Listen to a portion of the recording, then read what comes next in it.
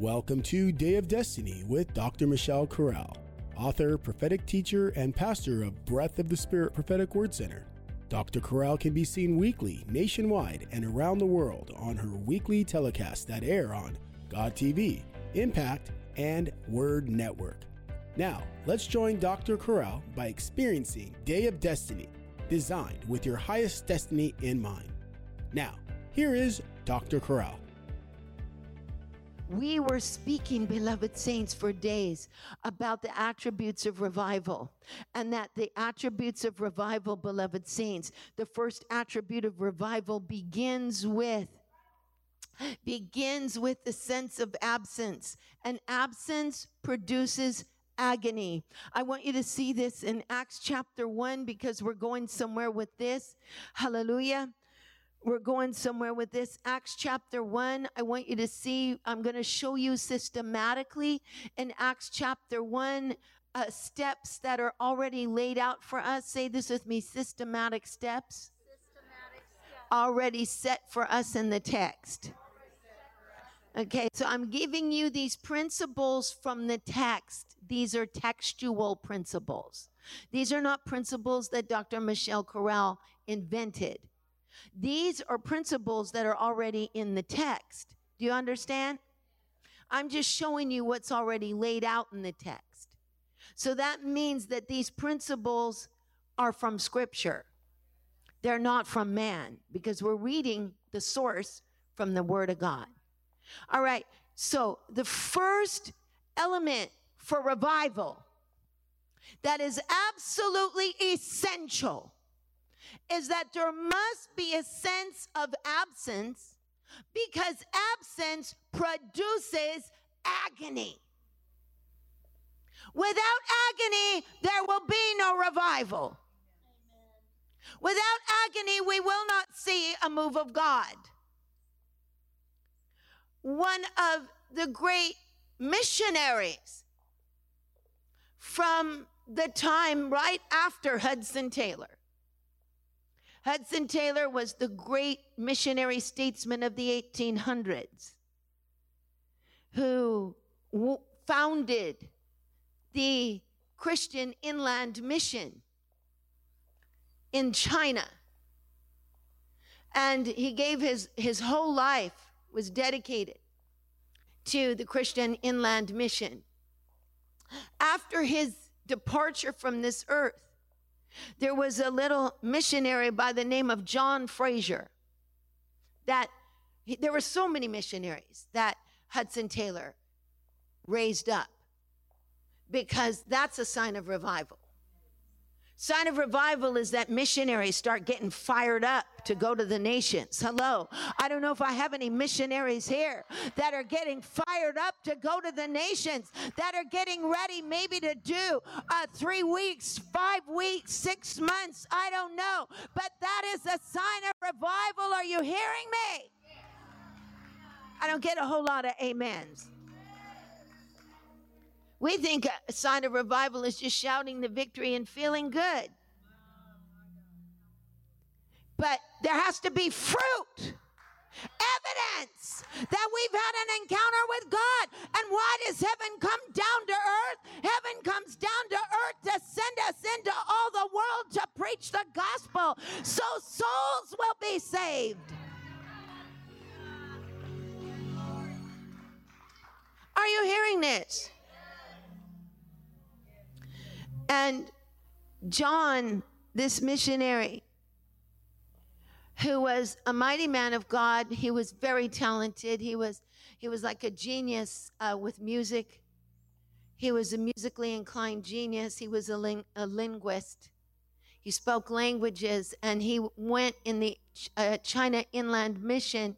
He went to the inner part of China unto the Lisu people, the people of Lisu.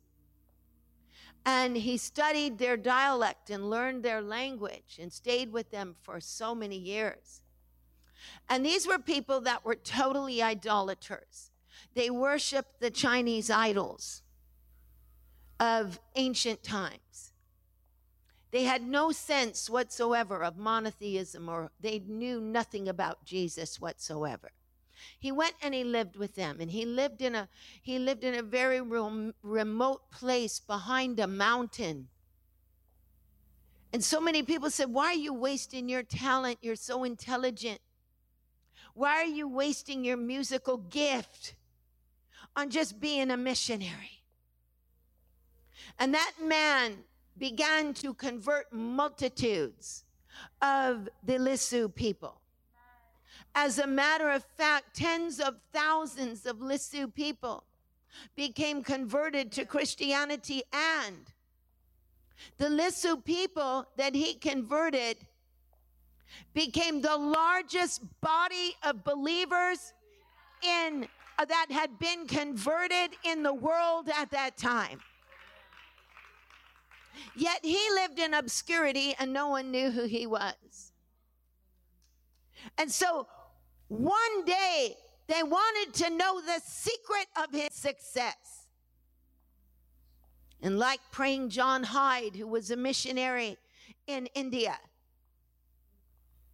and like David Brainerd, who was a missionary in his 20s and died at 29, was a student at Yale in the 1700s.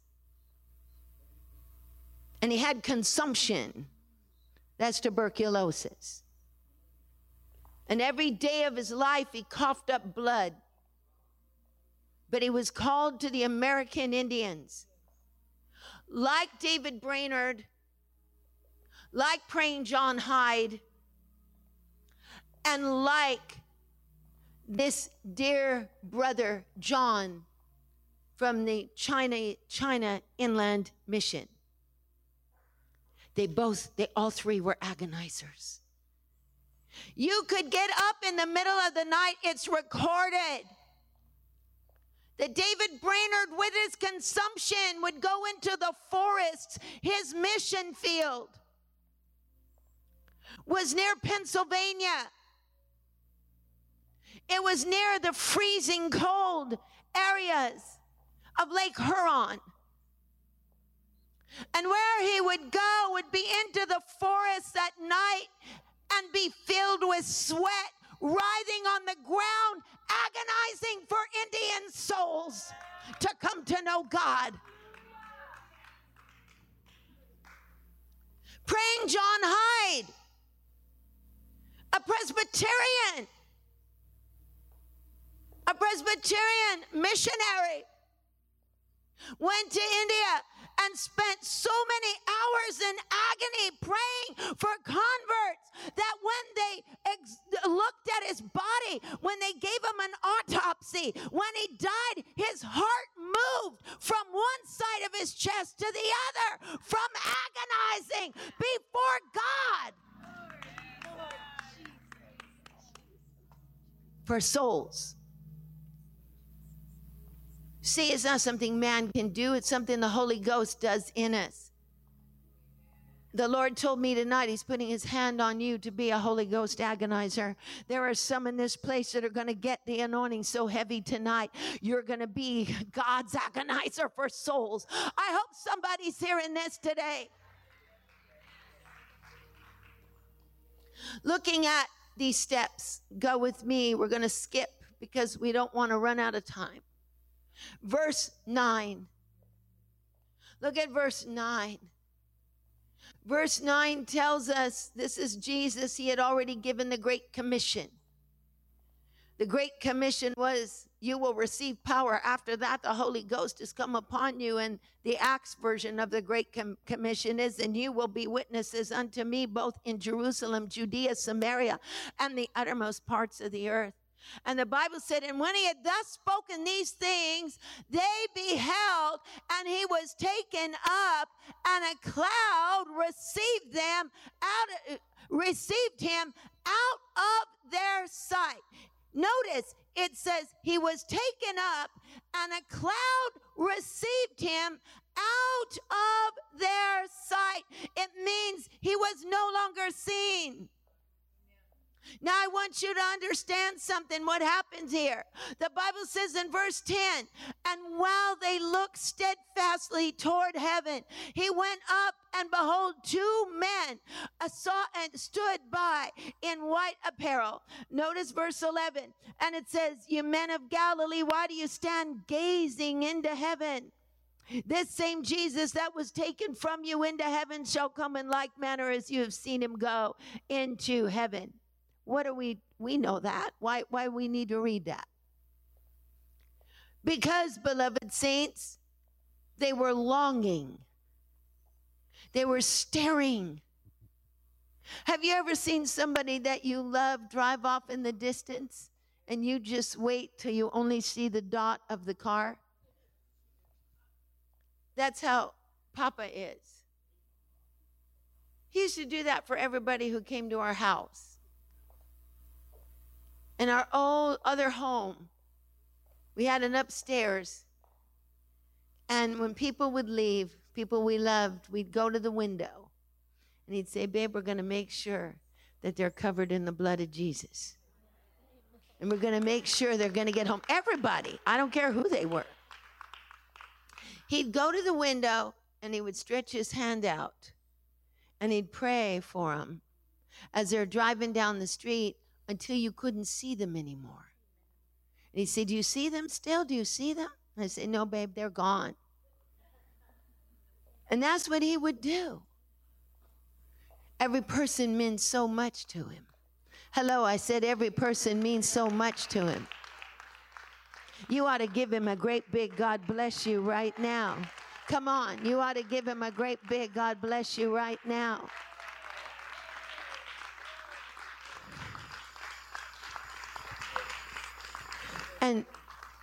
And so when you love somebody, you don't want to see them go.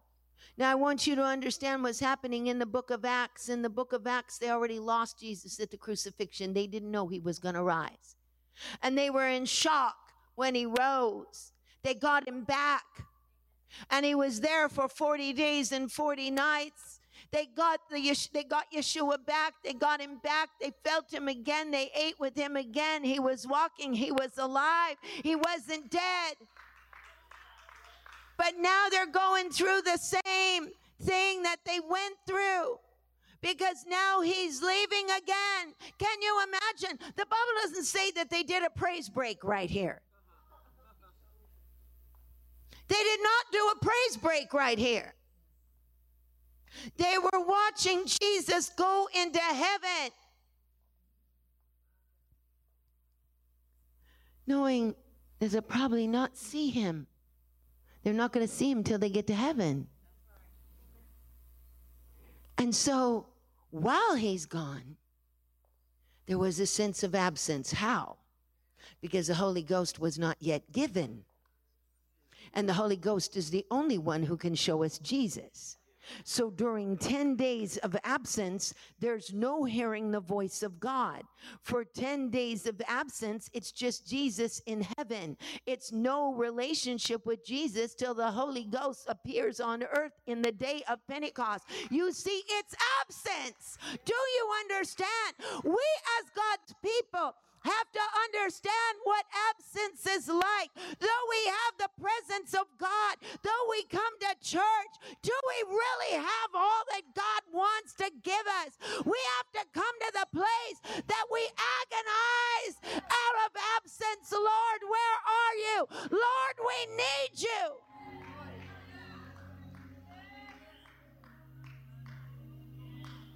And absence produces agony. You see, God needs agonizers. Watch the text. Notice these verses represent absence, but watch verse 13 and 14, 14 being the key. I'll go right to verse 14. Notice the systematic sequence in the text, that everything's step by step. Verse 14 says, these all continued with one accord in prayer and supplication. The word one accord doesn't mean agreement. You might think it does. But you see, the Bible is so articulate that the words in the Greek language are very important, because one accord is not the same word as agreement. So if it's a different word, then that means it's a different action. But most of us think one accord is to just agree. And that is part of it, but that is not what it means. The word one accord, one, which is the Greek word for same. It is the word homothermodon. Thermodon. And thermodon is a word that means, it's taken from the word thermal, like fire. So it means, one accord means same fire. It means same fire, same passion, same desire. Are you with me, saints? So they continued proskaterios in Greek, which means they were steadfast, in one accord, and that main word is fire, in prayer and supplication. What is the Greek word for supplication? It is the word desis. Now let me explain to you what desis is. Desis is a posture where one is presenting a petition out of lack. I said one is presenting a petition as if they're lacking. That means that there must be a desperation for God's presence. There must be a desperation in our hearts that we can't make it without the Lord. Do you realize that praying Hyde said, "Give me souls or else I die"? And almost the identical words were the words used for John Fraser from the Chinese Inland Mission. "Give me souls or else I die." Do you remember Rachel? She said, "Give me children or else I die." There's a desperation. Give me your presence or else I die. I cannot live without your anointing. I want your presence more than I want anything else in this earth. Do you understand the call for divine agonizers?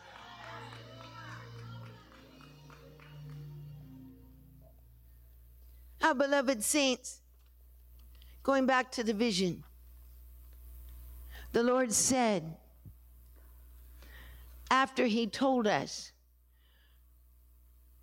and I'm not going to go again into what God told us because I already said it, so I'm not going to repeat it.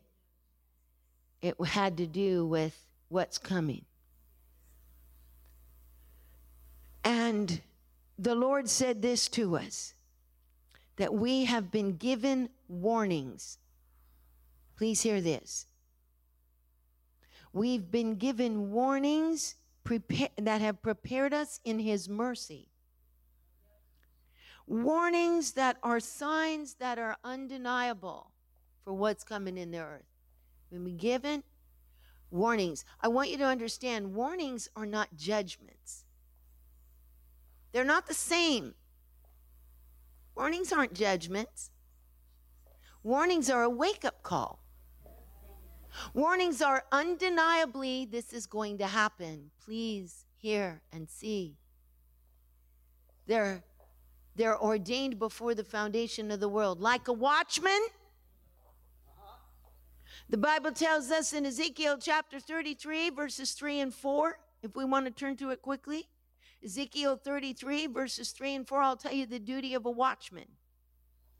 The Bible says that in verse 3, the Bible says, if a man, speaking of a watchman, when he seeth the sword come upon the land, and he blow the trumpet and warn the people. Verse 4, then whosoever hears the sound of the trumpet and does not take warning If the sword come and take him away, his blood is on his own head. Let me explain it. A watchman had the responsibility for the city. He'd go up into the tower of the city gates, and look way out into the distance. And when a watchman would see the enemy coming, his responsibility was to warn everyone in the city. For example, before the Babylonians hit Jerusalem, the Babylonians are here, the Babylonians are here. They saw them way out in the distance. And so the prophet Ezekiel is telling us that whoever hears the sound of the trumpet, because there would be a shofar that would sound, and if you hear it and see the one who is giving warning, and he's coming into the village to save lives, and they don't pay attention, they just go on with business as usual. Oh, well, isn't that nice? That guy's on a horse, and he's blowing the shofar and saying that the Assyrians are about to attack this village. Wow, well, I sure hope I miss it. Lord, be with me as I go on scrubbing. Then the Bible says, if the sword come and take him away, in other words, make him a captive, then his own blood is on his own head. Means he's responsible that he didn't respond to the watchman's call. And the same thing, we see it all throughout the book of Ezekiel, the responsibility of the persons who are to hear the watchman. Now, the Lord has different type of watchmen. This time it wasn't through a human being. Because when it's going to be irrefutable, that there's no denying about it. There's no questions. God is not going to be held responsible for what happens after he has sent his warnings. I said, God is not going to be responsible after he lovingly has sent ample warnings that are undeniable. Not even a person. He didn't raise up a person to be the one speaking it, or we could have doubted. He didn't even raise up a human being to be the mouthpiece of warnings, because we could have questioned a human being. So he set up signs in the heavens that no man can refute. Signs in the heavens that are undeniable. They align completely with Scripture. They didn't all happen at once because God is not a magician. He's not interested in your entertainment. And so if we're not sensationalized and we just watch it for a moment, we're mesmerized, but we do nothing about it. We're not on our faces agonizing for what is about to happen. Are we cuckoo? I'm really telling you this is the truth. It's so plain about it, beloved. 2013, he began his signs. They're irrefutable. That first sign on Hanukkah, the Bible tells us clearly that the luminaries, the sun and the moon, were created for two primary purposes in Genesis chapter 1, verse 14. For signs and for seasons and for days and for years. Days and years are the secondary purpose of the creation of the sun and the moon. The primary purpose is to announce signs and seasons. The word seasons is moedim in Hebrew. It means feasts. So when the sun and the moon are ordered by God from Scripture to do what He commanded them to do, it is a witness.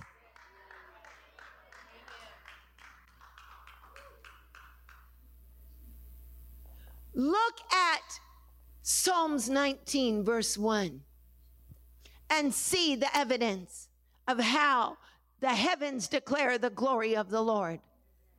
Look at the word. I don't care if you're entertained by this, beloved, or not, because you've got to hear it, precious dear ones. The Bible tells us, the heavens declare the glory of the Lord, and the firmament showeth his handiwork. Watch this. Day unto day uttereth speech, and night unto night showeth knowledge. The next verse.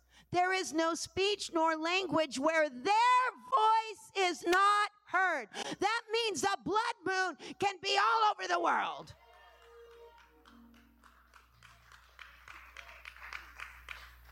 Watch this. Verse 4. Their line has gone out through all the earth, and their words to the end of the world. He has set them, and he has set a tabernacle for the sun, meaning that the sun is under his glory.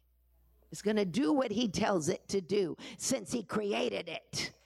Hello, somebody. I said, since he created it.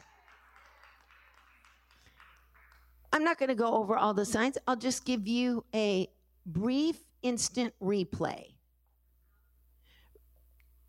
2013, November 28th. That's Hanukkah. It never comes barely in November. This year it came in November. The comet Ison in the heavens. Jesus is the one who said, watch the heavens. And in case there's anyone here to question, go to Luke 21, verse 25. Jesus tells us exactly where these signs will be. Luke 21, 25. Go quick. Luke 21, 25. Here's where they're going to be. How many of you know if Jesus said it, you better believe it? Say this with me. If Jesus said it, I better believe it. The Bible says there will be signs where? You repeat it. There will be signs. I said there will be signs. And where else? And where else? And in the stars. And distress of nations with perplexity and what? Say that again. Say that one more time. Hurricanes, okay? I said hurricanes, okay? Okay, so now that you got that evidence, you've got Psalm 19 and you've got this, and I'm not going to go into exegesis. I could spend the whole day here proving to you from God's word how these luminaries are his instrument. Hello? I said the luminaries that he created are his instrument to do what he wants them to do. When it happens on a biblical feast, child, you better pay attention. Okay. Hanukkah 2013, Comet Ison goes into the perihephalon of the sun, does not explode. Everybody's going crazy on the internet. It should have exploded by just going anywhere near that portion of the sun with all of the energy and everything that is happening. It doesn't explode. Then all of a sudden on Hanukkah, this huge, you can see it without a telescope. You see this huge light. It's for over 3,000 miles long coming out of that comet, and it still doesn't disintegrate, okay? And it's Hanukkah, which is the Feast of Lights. That really doesn't mean too much unless you see the sign that followed.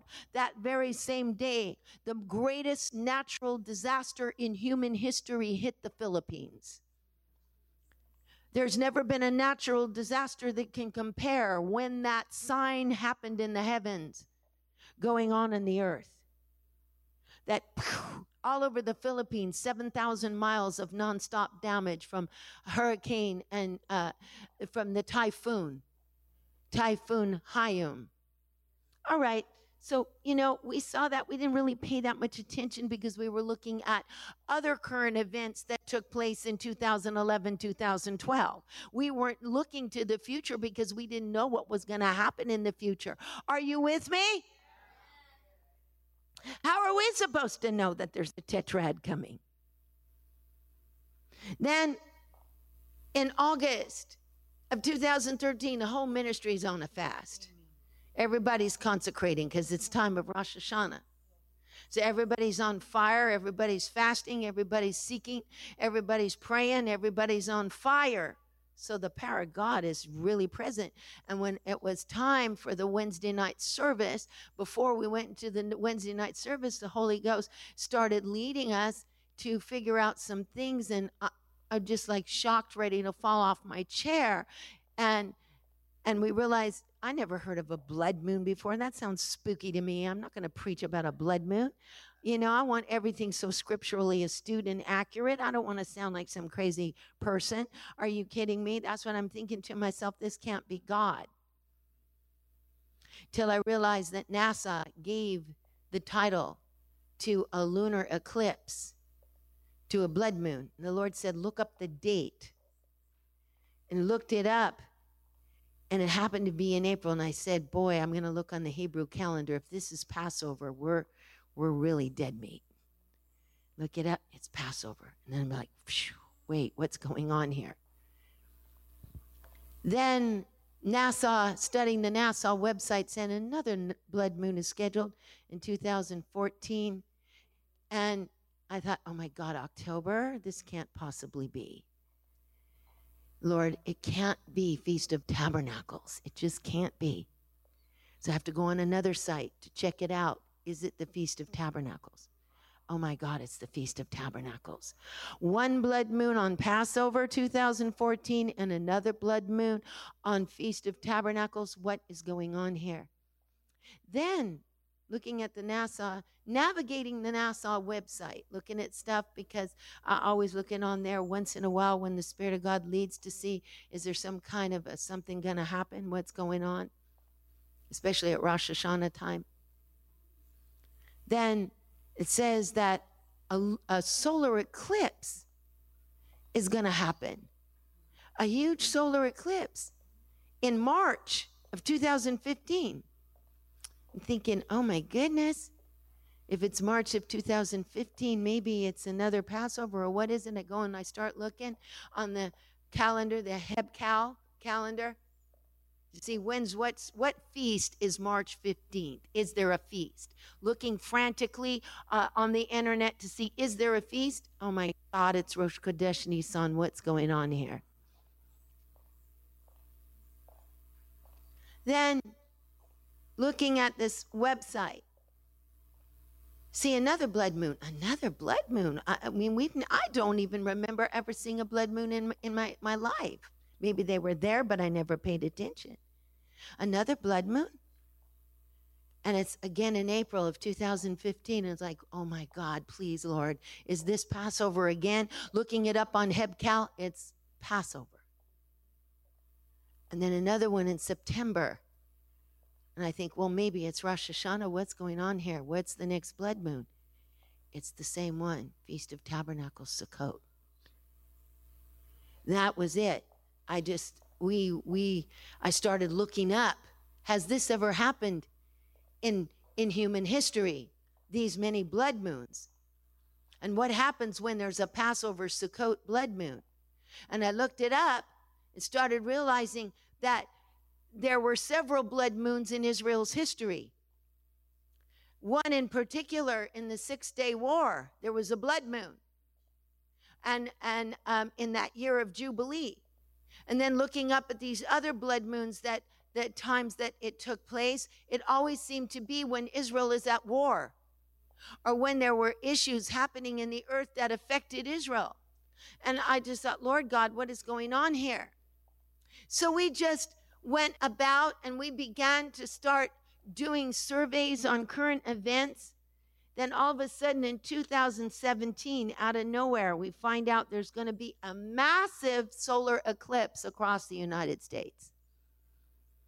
And on the internet, the rabbis were going wild because everybody was going to go to Colorado and Oregon to watch this huge solar eclipse that's going to come across the United States. And I thought, why are they all going crazy over this? It's because 2017 on Rosh Chodesh Elul, which is the day the day that ushers in the month of repentance before judgment. I'm thinking, whoa, my God, 7 signs. 7 signs.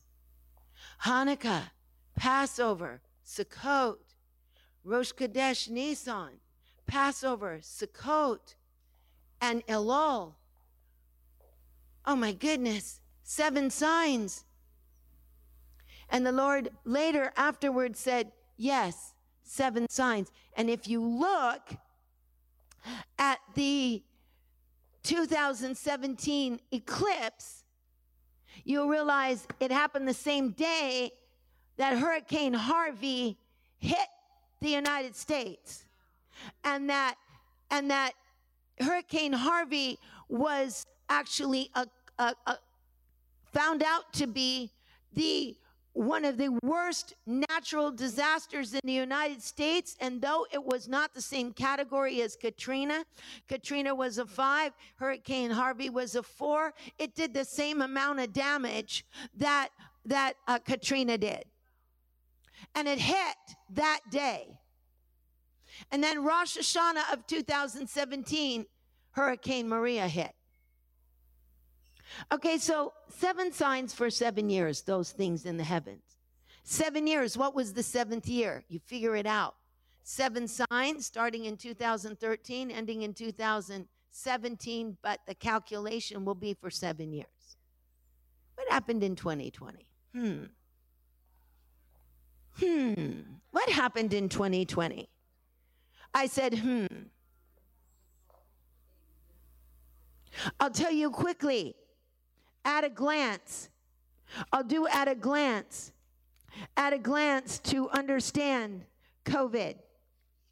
Do you realize that over 6,897,025 people died of COVID so far? And over 685,905,830 cases of COVID since 2020. Do you realize that, beloved saints, that in 2017, as I told you, that the day that the eclipse happened, Hurricane Harvey hits? Did you realize also that on March 22nd, 2022, a survey was done by the NPR? And it was a survey to see how many wars are going on the earth at one time. And the last calculation of how many wars are going on the earth at one time are over 2 billion people on planet Earth at one time are being affected that either live in a war zone or there's a military conflict in their country. I said over 2 billion people. Do you realize that is a quarter of the globe in military conflict or in war? Does that do anything for anyone? Or are we so inoculated with being so hardened heart that it doesn't move us anymore? At a glance. All right, just at a glance. The humanitarian food crisis. According to the UN, these statistics, 828 million people go to bed hungry every night in the earth. And the last survey that was done in 2021, I'm taking these 2-year-old statistics, over 2.3 billion people in the world, 29% of the world's population, is either on the brink of famine or is in a situation where there will be a food crisis. Do you understand? I'm just giving you baby statistics. I'm not doing the kind of research that we always do. This is just baby statistics. Here's one more for you. Do you realize that the UNHCR, the United Nations High Commissioner for Refugees, do you realize that the last calculation of refugees in the earth, do you realize this, folks? 100 million internally displaced persons. Do you know what that means, internally displaced persons? They are not refugees. Internally displaced persons means they should have refugee status, but there's so many refugees, they don't even have refugee status yet. They're internally displaced persons without countries that are fleeing anywhere they can go to try to get into some kind of a refugee program. 100 million in the earth's inhabitants. And the actual number of refugees right now that are registered refugees with the UNHCR, meaning they are under the care of the UN, 89 million. And somebody says, well, do you realize?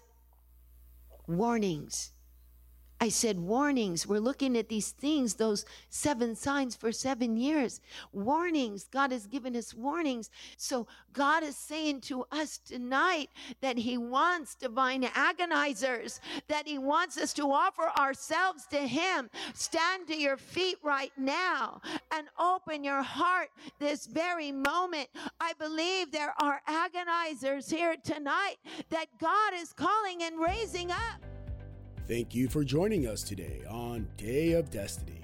We invite you to our website at mydayofdestiny.com, where you can easily access other podcasts and obtain your copy of Dr. Corral's latest book, Secrets of the Anointing.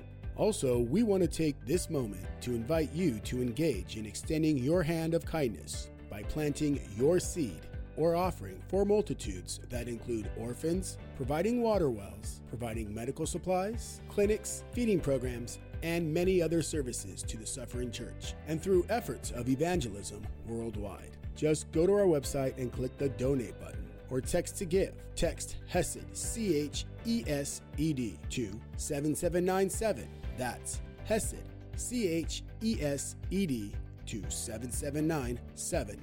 You are also invited to visit Dr. Michelle Corral Facebook or Instagram. We look forward to having you encounter the anointing with us on our next Day of Destiny podcast.